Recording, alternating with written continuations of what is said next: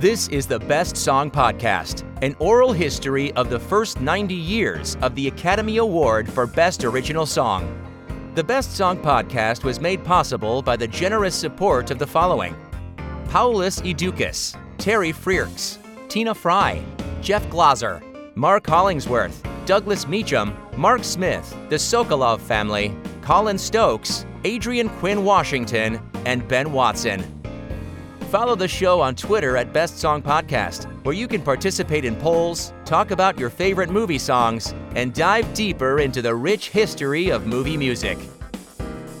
Let's settle in now for another year in movie music with host Jeff Commings. In the 2 years since the Academy of Motion Picture Arts and Sciences revised the way songs were nominated for the Academy Award, it's clear that the quality of the nominees has improved. I'm not saying that every single nominated song in 1946 and 1947 was 100% worthy of the Oscar, but with only 5 slots available, songwriters seemed to be upping their game and giving us tunes that had to make a big impression.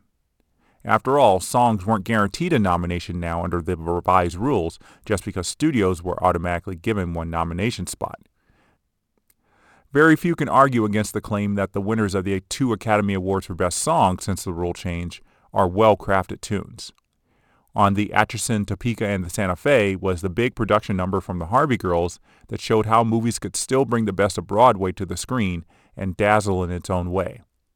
And Zippity Doo Dah, controversy aside, showed how a song could appeal to kids and adults and illustrate the envelope-pushing creativity that movies continue to bring to audiences. So, will we hear something like that in the crop of nominees for 1948? There's only one way to find out. The nominated songs we'll hear in this episode bring us comedy, romance, and a theme song for one of the most famous cartoon birds in history. It also gave an Oscar-winning songwriter 2 chances to bring home another Oscar statuette. That person is Leo Robin, who wrote the lyrics for the 1938 winner, Thanks for the Memory. As I mentioned in the previous episode, Robin was pretty much a freelance lyricist after the death of his longtime composer-collaborator Ralph Ranger, who helped him write Thanks for the Memory. In his first nominated Song of the Year, Robin teamed up with Oscar-winning composer Harold Arlen for the song For Every Man There's a Woman, which appeared in the film Casbah. To say this is a film noir would be a major overstatement. So would calling it a crime drama.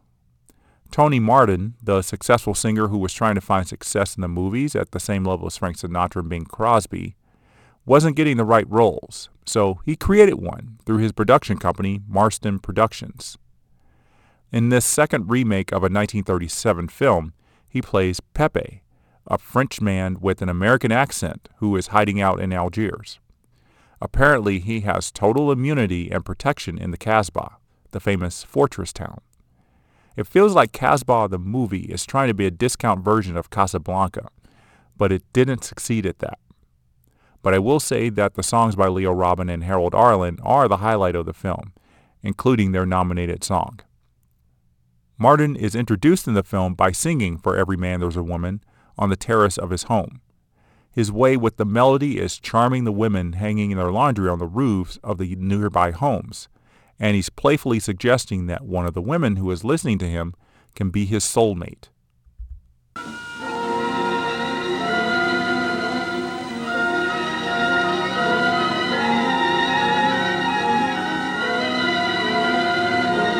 every man there's a woman, for every life there's a plan. Wise men know it was ever so since the world began. Woman was made for man. Where is she? Where is she? Where is the woman for me? Find the one. Good morning, Find the one. Then together you will find the sun. For every heart there's a moment. For every hand a glove, Pepe. and for every woman a man to love. Where is she? Where is she? Where is the one for me? The second time Martin sings the song, it's more genuine. He's met a Frenchwoman visiting the Casbah, and he falls in love immediately. After evading capture by the police in a ridiculous sequence of events, he returns to the bar and then dances with the woman while serenading her with "For Every Man There's a Woman."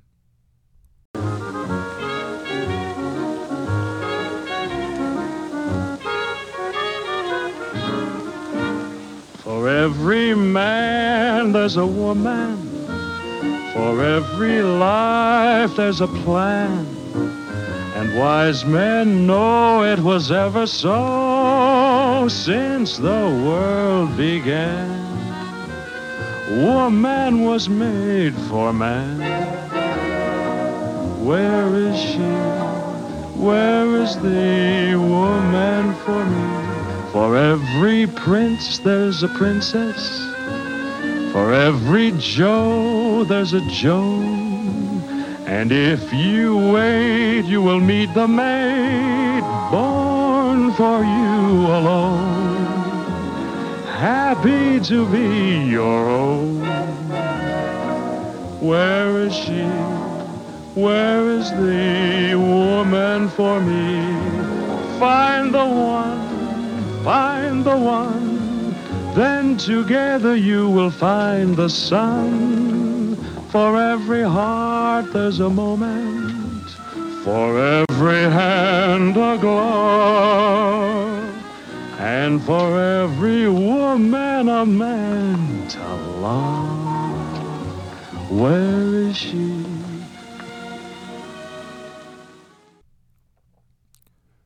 And of course, the woman can't resist. But the problem is that Pepe is engaged to a local bar owner who saw Pepe romancing the Frenchwoman.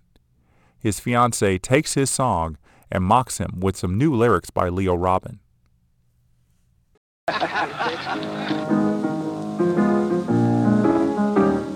For every man there's a woman, for every life there's a plan, and wise men know it was ever so since the world began. Woman was made for man. Where is he? Where is the lover for me? For every prince there's a princess, for every Joe there's a Joan, and if you wait you will meet the maid born for you alone, happy to be your own. Where is he? Where is the lover for me? Find the one, and together you will find the sun. For every heart there's a moment, for every hand a glove, and for every woman a man true love.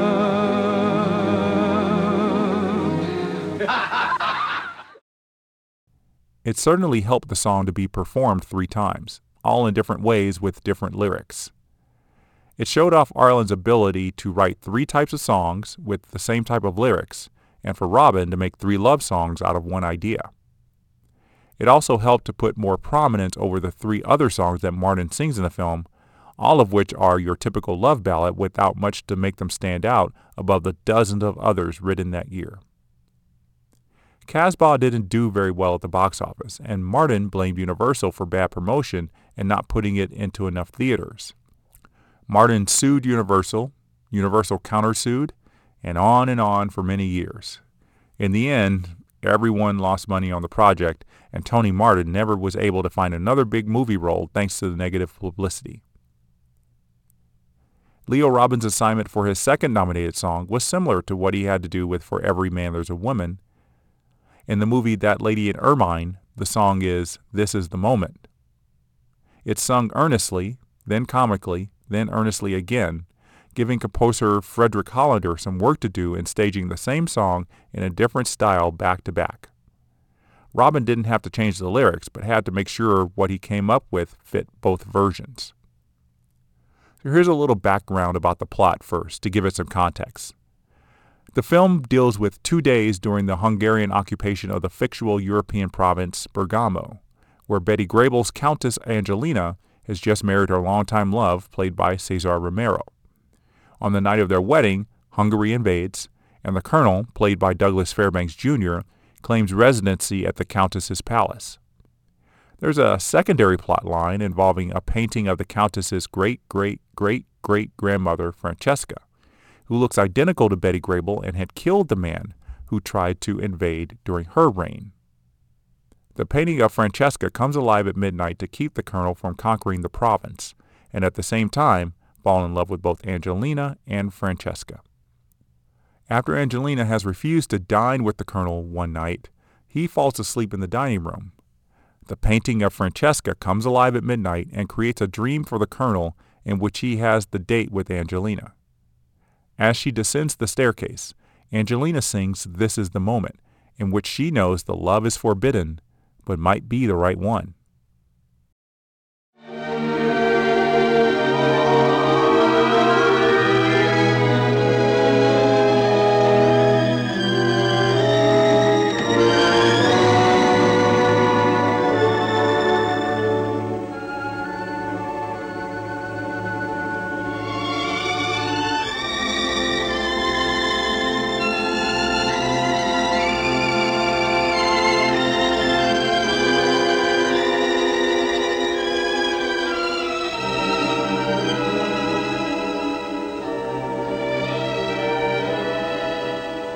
This is the moment,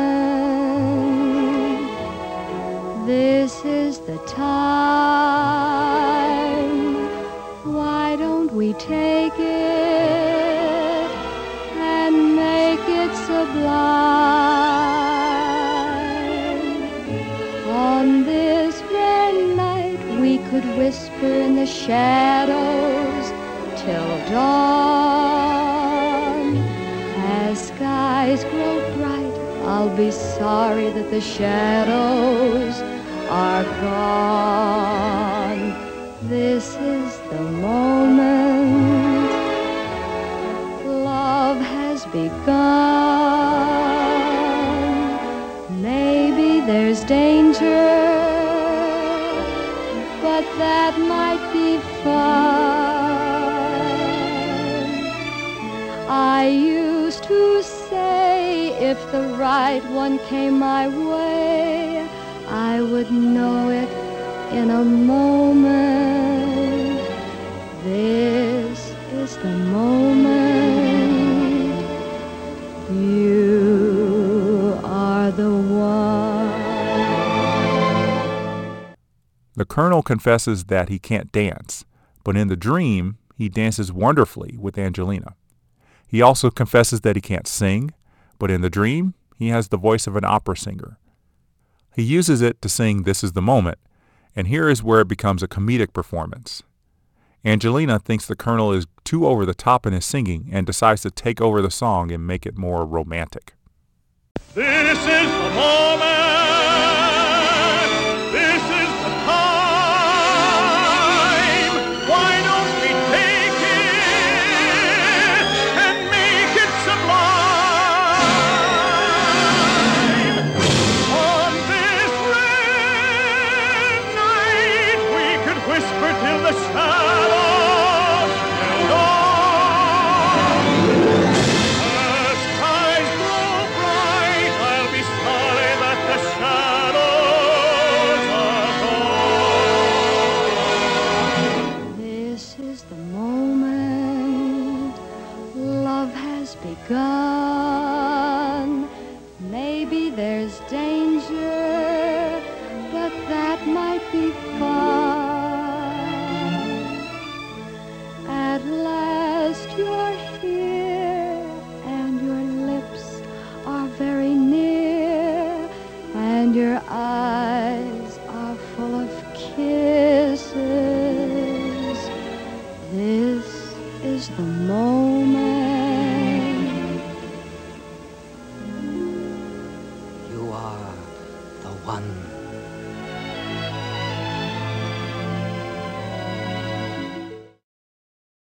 Hollander and Robin wrote 2 other songs for Betty Grable to sing, including an ensemble piece in which all the paintings come alive and plan to stop the Hungarians. That song, called What I'll Do, changes time signatures quite often, making it difficult to sing for the actors and likely for the audience members who might have also enjoyed it.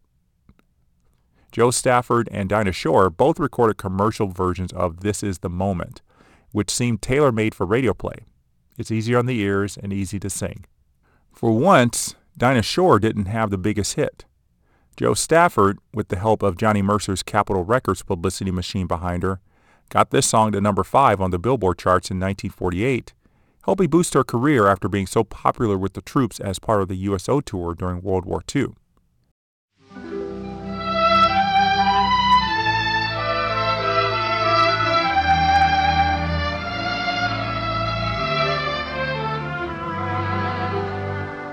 This is the moment, this is the time.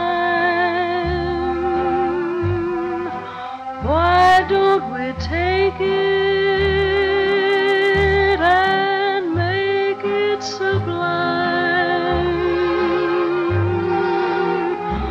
On this red night we could whisper in the shadows till dawn. As skies grow bright, I'll be sorry that the shadows are gone. This is the moment love has begun. Maybe there's danger, that might be fun. I used to say if the right one came my way, I would know it in a moment. This is the moment, you are the one.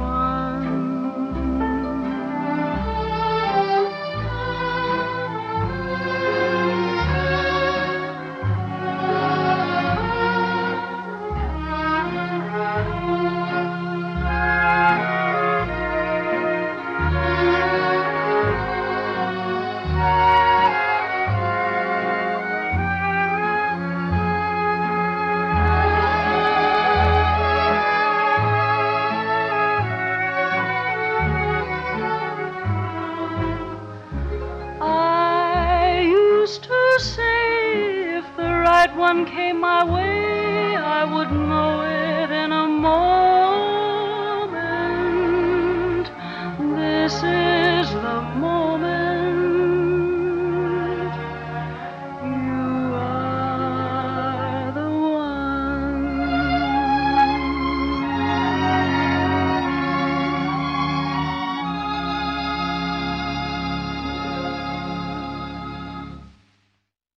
As for Hollander and Robin, who had reunited for the first time since being nominated for writing Whispers in the Dark back in 1937, That Lady in Ermine was their final collaboration.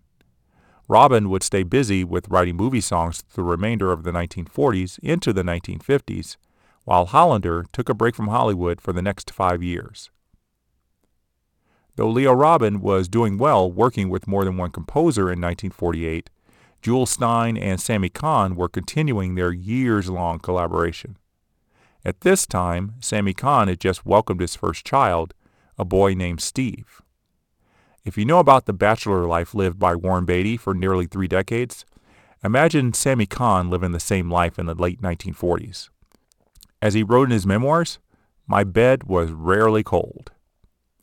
But meeting Gloria Delson in 1944 changed Cahn forever. They married in 1945, and it seems like it helped Cahn's abilities as a songwriter. Jule Styne seemed to tolerate his lyricist's proclivities, having been married for about 20 years, but might have also noticed that Cahn's mind was more stable after his wedding. They earned 2 Oscar nominations in 1945, and starting with 1948, Cahn would have an amazing 5-year streak of consecutive Best Song nominations. Styne and Cahn earned their 1948 nomination with the song It's Magic from the movie that marked the film debut of Doris Day called Romance on the High Seas. The music is full of comedy thanks to the old plot device of mistaken identity. Doris Day, who was the lead actress in the film, got fourth billing as Georgia, a nightclub singer who longs to afford the ticket for international travel.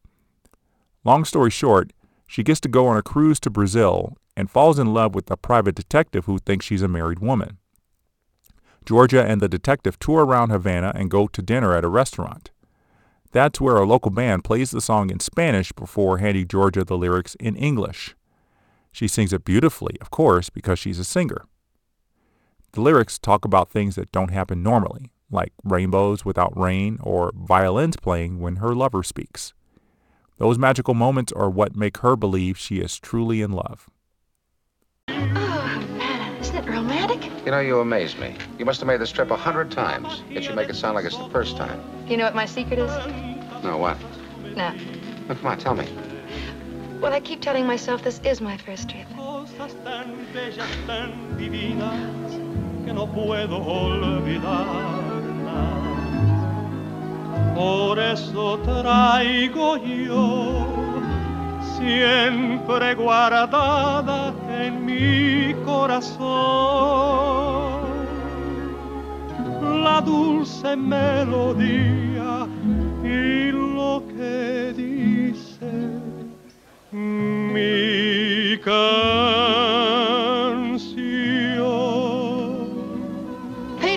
You must teach me that song. ¿Le gusta, señora? Sí, sí. Oh, you speak Spanish. Cuba Libre. It's just like a native. We have so many requests for this song. And I have some English lyrics if you like it. Oh, thank you. Will be 25 cents, please. The tourist trade. Aye, the tourist trade. La, la, la, dee, dee, dee, dee. You sigh, the song begins. You speak and I hear violins. It's magic. The stars desert the skies and rush to nestle in your eyes. It's magic without a golden wand or mystic charms. Fantastic things begin when I am in your arms.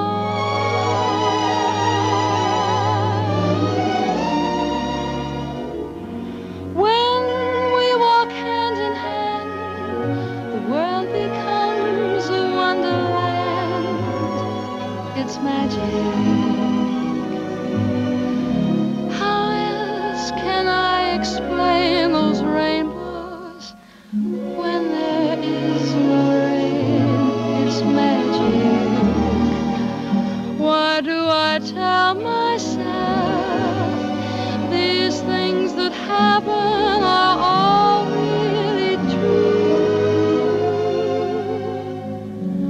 When in my heart I know the magic is my love for you. Jule, that's a beautiful song. It's magic. There's something about the way you sing it. I don't know. It does something to me. It's magic. Why do I tell myself these things that happen are all really true? When in my heart I know the magic is my love for you.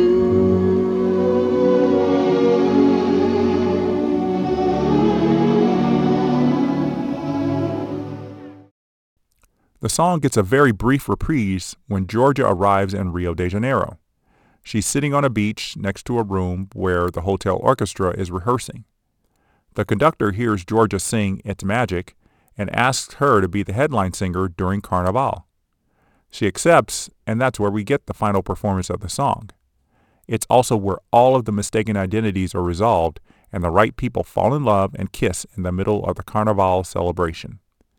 Listening to this stronger rendition of It's Magic, I feel like Doris Day has the same vocal intonations as her recording rival Dinah Shore.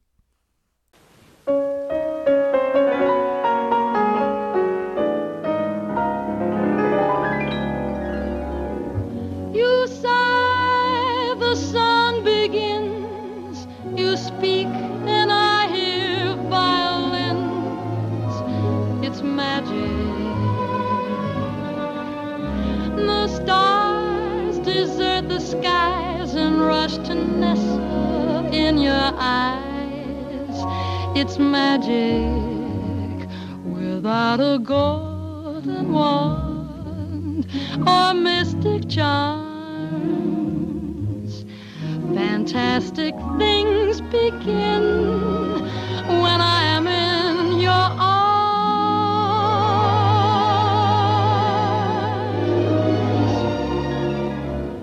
When we walk hand in hand, the world becomes a wonderland. It's magic. How else can I explain those rainbows when there is no rain? It's magic. Why do I tell myself these things that happen are all really true? When in my heart I know the magic is my love for you.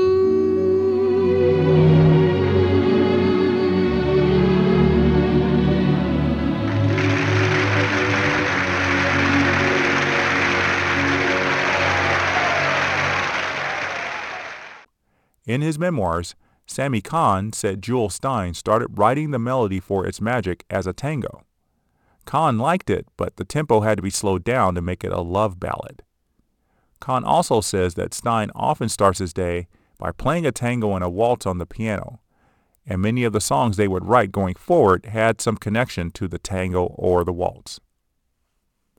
Betty Hutton was supposed to be the star of Romance on the High Seas, but she had become pregnant after filming The Perils of Pauline, so Warner Brothers went scouting for a replacement. Doris Day had been a popular radio singer on Bob Hope's Weekly Show, which is where Jule Styne and Sammy Cahn heard her sing Embraceable You and convinced director Michael Curtiz to give her an audition. Doris Day's inexperience doesn't show in Romance on the High Seas, but her performance made the movie a hit and launched a successful movie career. Doris Day didn't give up being a singer, though. She recorded It's Magic for a commercial release, and it went as high as number 2 on the Billboard sales charts. At the time, that was her best sales performance, and certainly the popularity of the song helped Academy voters remember it at nomination time. But will its somewhat convenient placement in the film make it an Oscar-winning song? Like Styne and Cahn, Ray Evans and Jay Livingston were also a great songwriting duo. I mentioned in the 1945 episode that Evans and Livingston had one of the longest collaborations in songwriting history, and they kept things rolling in 1948 with another nomination. Between 1945 and 1948, the two weren't very busy, mostly because their Oscar nomination in 1945, The Cat and the Canary, appeared in a little-seen film. But 2 of the films they worked on in 1946 helped greatly in getting them back on the Oscar nomination list in 1948. The first was the Olivia de Havilland drama To Each His Own, which Paramount had requested a theme song written by Evans and Livingston. They wrote the song, but it never appeared in the final film, only on the radio. Livingston said in a 1992 interview that he always had people congratulating him on To Each His Own, the song they loved in that de Havilland movie. The song was covered by 5 different artists, each of whom carried the song to the top 10 on radio play, which was a record at the time. The other 1946 film was Monsieur Beaucaire, starring Bob Hope as the barber to King Louis XV of France. The songs aren't great, and it's not surprising that Evans and Livingston didn't secure a nomination for either of the 3 songs they wrote. But Bob Hope and Paramount were very impressed by the songwriters, and along with their hit song To Each His Own, Paramount extended Evans and Livingston's contracts through 1959. This contract also had them connected to Bob Hope, who was also a contract player at Paramount, and they were asked to write a song for the comedy My Favorite Brunette, also starring Bob Hope. The next Bob Hope film that was open for Evans and Livingston to contribute songs was 1948's The Paleface, a comedy that put Bob Hope in the Wild West. The comedian's dislike of the frontierland leads to the performance of the song Buttons and Bows. As dentist Peter Potter, Hope is taking Jane Russell's Calamity Jane out west on the wagon trail, and Potter takes a squeeze box and sings about his preference for women with silk hosiery and French perfume that rocks the room. Near the end, Hope tries to get through 5 bars of the song without taking a breath. Unable to do it, he drops a few words to catch his breath before finishing the song.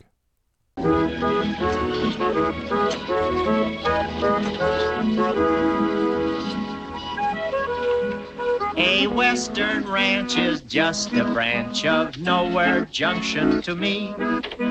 Give me the city where living's pretty and the gals wear finery. East is east and west is west and the wrong one I have chose.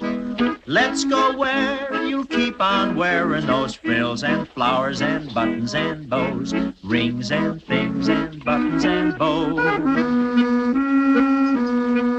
Don't bury me in this prairie, take me where the cement grows. Let's move down to some big town where they love a gal by the cut of her clothes, and you'll stand out in buttons and bows. I love you in buckskin or skirts that you've homespun, but I love you longer, stronger, where your friends don't tote a gun. My bones denounce the buckboard bounce and the cactus hurts my toes. Let's vamoose where gals keep using those silks and satins and linen that shows, and you're all mine in buttons and bows.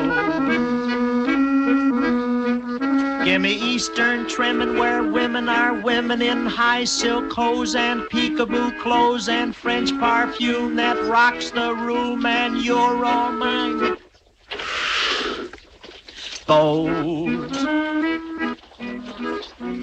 buttons and bows, buttons and bows, buttons and bows. Bob Hope gives one of his best song performances on film, better than anything he was doing with Bing Crosby in the Rose Pictures, and right up there with his Oscar-winning tune Thanks for the Memory.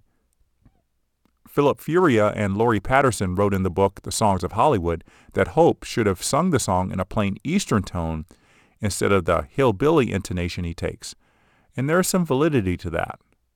But in order to make it comedic, Hope felt the honky-tonk variation fit the song better. As the creators of the song, Evans and Livingston didn't seem to mind, letting that performance be filmed and make it into the final print. Livingston said in his 1992 interview that he and Ray Evans wrote a different song where Buttons and Bows now sits in the film. It was a song that sort of mocks Indians, and director Norman MacLeod immediately shut it down, thankfully. When it came time to make the inevitable commercial recordings of Buttons and Bows, Evans fashioned lyrics that could work for a female singer. Columbia Records took those revised lyrics to Dinah Shore, who made it one of her signature songs. Instead of the song coming from a man singing to a woman he wants to see in pretty clothes, Dinah Shore sings about wanting to be in those frilly silks and satins instead of out in the desert. And Dinah has no problem getting through those 5 long breathless bars of the song at the end, probably because the tempo is a bit faster.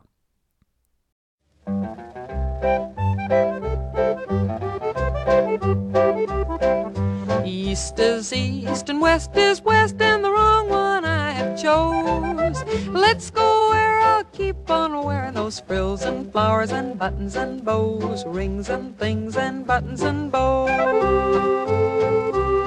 Don't bury me in this prairie, take me where the cement grows. Let's move down to some big town where they love a gal by the cut of her clothes, and I'll stand out in buttons and bows. I'll love you in buckskin and skirts that I've homespun, but I'll love you longer, stronger, where your friends don't tote a gun. My bones denounce the buckboard bounce and the cactus hurts my toes. Let's vamoose where gals keep using those silks and satins and linens that shows, and I'm all yours in buttons and bows.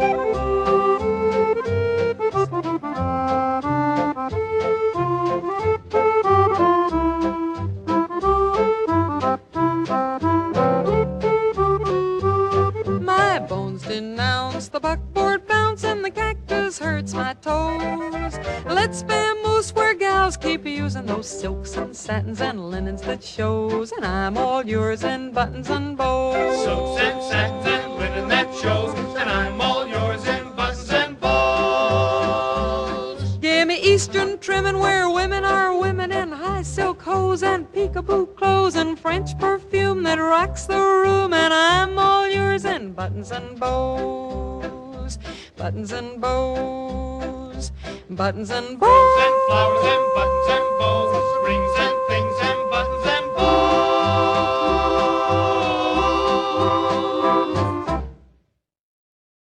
Dinah Shore recorded the song in November 1947, and it was released in September 1948, 3 months before the film was released.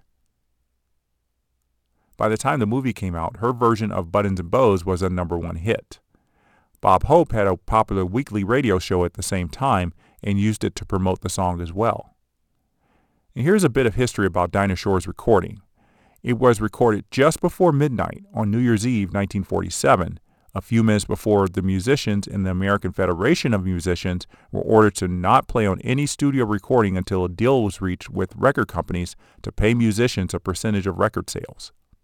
This was similar to the strike that lasted from 1942 to 1944, in which the record companies agreed to pay unions more from royalties. But Congress stepped in and pushed back on that deal, which the record companies decided to rescind in 1947. So the union organized another strike, which would go their way at the end of 1948. And most of the recording industry was largely unaffected by this strike. Our final nominated song was written by 2 first-time Oscar nominees, making history with the Woody Woodpecker song from the short film Wet Blanket Policy. This marks the first Oscar-nominated song to come from a short film, which was allowed under the Academy of rules at the time. And in the first 90 years of the category, it remains the only song to come from a short film, mostly because the Academy would change rules later on, saying only feature films get nominated for songs. In the case of Wet Blanket Policy, the film's running time is just under 7 minutes. The nominated songwriters are Rami Idris and George Tibbles, who were just getting into songwriting in 1948. Both had been musicians in traveling bands and also performed on various radio shows before they submitted this song for Wet Blanket Policy. This was Woody Woodpecker's 30th short film, and though the 29 before it were very popular, they never began with the song, even though some put Woody Woodpecker's famous laugh into the music. Gloria Wood sings the lyrics to the song, with Harry Babbitt providing the famous laugh about the bird's desires to poke holes in a redwood and in a person's head if they rub him the wrong way. Oh, that's the Woody Woodpecker song. Yeah, he's a-pecking it all day long. He pecks a few holes in a tree to see if a redwood's really red. And it's nothing to him on the tiniest whim to peck a few holes in your head. Oh, that's the Woody Woodpecker's tune. Makes the other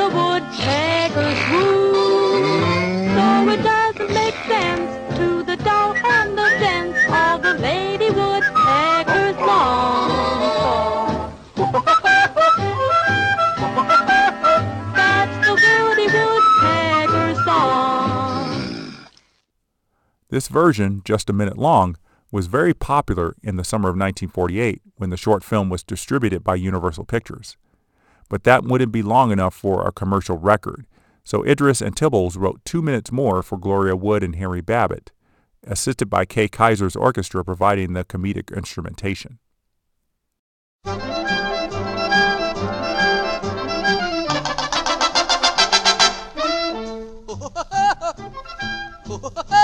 Oh, that's the Woody Woodpecker's song. Yeah, he's a-pecking it all day long. He pecks a few holes in a tree to see if a redwood's really red. And it's nothing to him on the tiniest whim to peck a few holes in your head. Oh, that's the Woody Woodpecker's tune. Makes the other woodpeckers swoon, though it doesn't make sense to the doll and the dance, and the lady woodpeckers long for. That's the Woody Woodpecker song.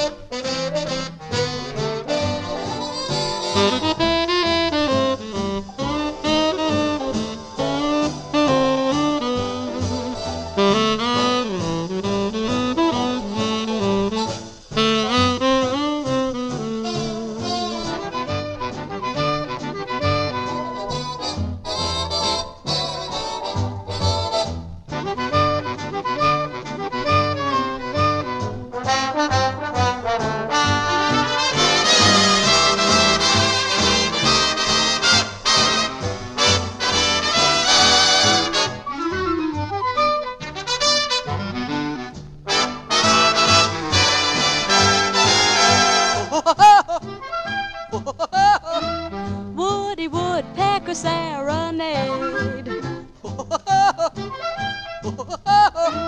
on the Woodpecker hit parade. Though he can't sing a note, there's a frog in his throat. All his top notes come out blurred. He's the lady's first choice with a laugh in his voice. He gives all his rivals the bird. He'll be settling down someday. He'll be hearing the preacher say, for the rest of your life you'll be Woody and wife, and the choir will sing along with the Woody Woodpecker song.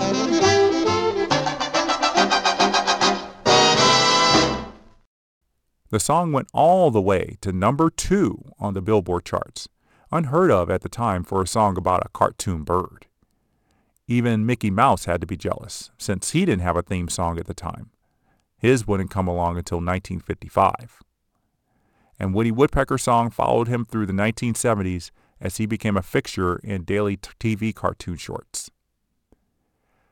I do want to point out that while the Woody Woodpecker song made history with its nomination, Wet Blanket Policy failed to earn a nomination in the Best Cartoon Short category, beat out for a nomination by the likes of Mickey Mouse, Tom and Jerry, and Donald Duck.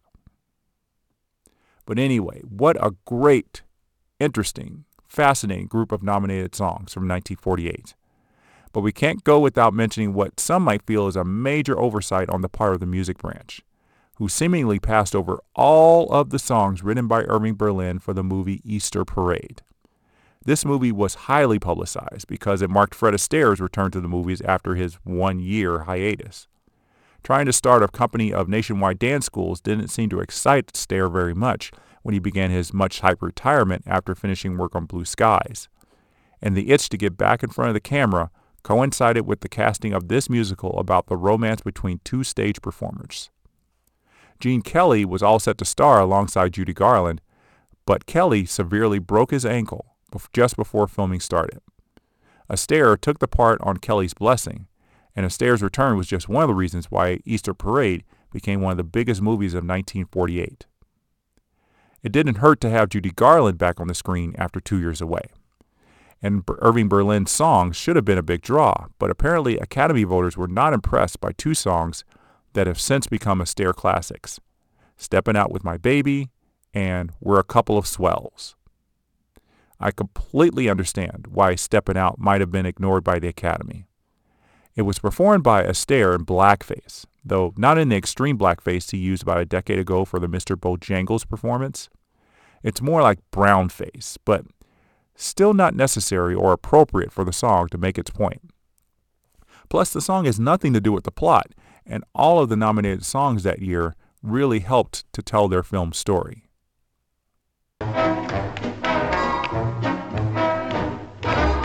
If I seem to scintillate, it's because I've got a date with a package of the good things that come with love. You don't have to ask me, I won't waste your time. But if you should ask me why I feel sublime, I'm stepping out with my baby. Can't go wrong, 'cause I'm in right. It's for sure, not for maybe, that I'm all dressed up tonight.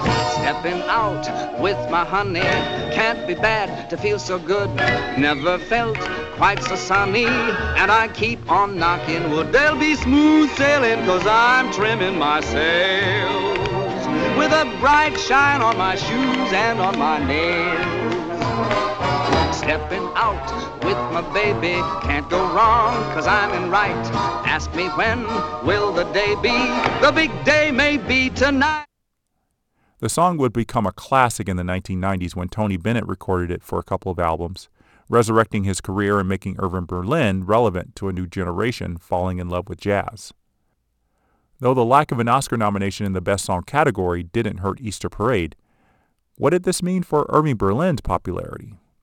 6 years ago, he was on top of the world with White Christmas, and when Easter Parade was released in June 1948, Berlin's songs for Annie Get Your Gun were immensely popular on Broadway. The songs in Easter Parade, some old, some new, were liked by moviegoers, who gave MGM nearly $7 million in ticket sales. Irving Berlin, who had just turned 60, wasn't rewarded with an Oscar nomination, but he was handsomely rewarded with a percentage of the film's gross, something a songwriter had never been able to negotiate before. So Irving Berlin had no interest in tuning into the radio broadcast of the 21st Academy Awards from the Shrine Auditorium on March 24, 1949. Actually, there was serious talk that the Academy Awards ceremony might not even happen. The antitrust lawsuit brought against movie studios for owning the movie theaters that showed their films was taken to the Supreme Court, which ruled that the studios had to relinquish control of the theaters. This meant a lot of penny pinching for the bigger studios, which forced them to issue a statement that they would not be funding the Academy Awards as they had been for nearly 2 decades. The Academy of Motion Picture Arts and Sciences had money in its bank account, but not enough to host the award ceremony without some outside help. We're still 4 years away from the Oscars being shown on television, so there was no revenue to be had from that. To help cut costs, the decision was made to move the ceremony from the big Shrine Auditorium to the much smaller Academy Theater. Interest in the show was high. For the first time, there was talk of the Best Picture award going to a movie not made in the United States. Laurence Olivier's Hamlet had a big shot at the big award, and while the Academy voters, many of whom were American, had some patriotic pride running through their veins, they did manage to give Olivier's film the Best Picture Oscar and hand Olivier the Best Actor award as well. For the second year, the Academy Award-nominated songs were performed at the ceremony just before one of them became an Oscar-winning song. And 3 of the original performers were there to sing them. First was Gloria Wood and Harry Babbitt to give Woody Woodpecker his brief moment at the Oscars. And then Doris Day went on stage to sing It's Magic. Though the song was sung to her in the film, Jane Russell sang Buttons and Bows using the female version instead of Bob Hope's version. Gordon McRae and Joe Stafford performed For Every Man There's a Woman and This Is the Moment. It was up to Kathryn Grayson to relieve the tension of the nominated songwriters in attendance.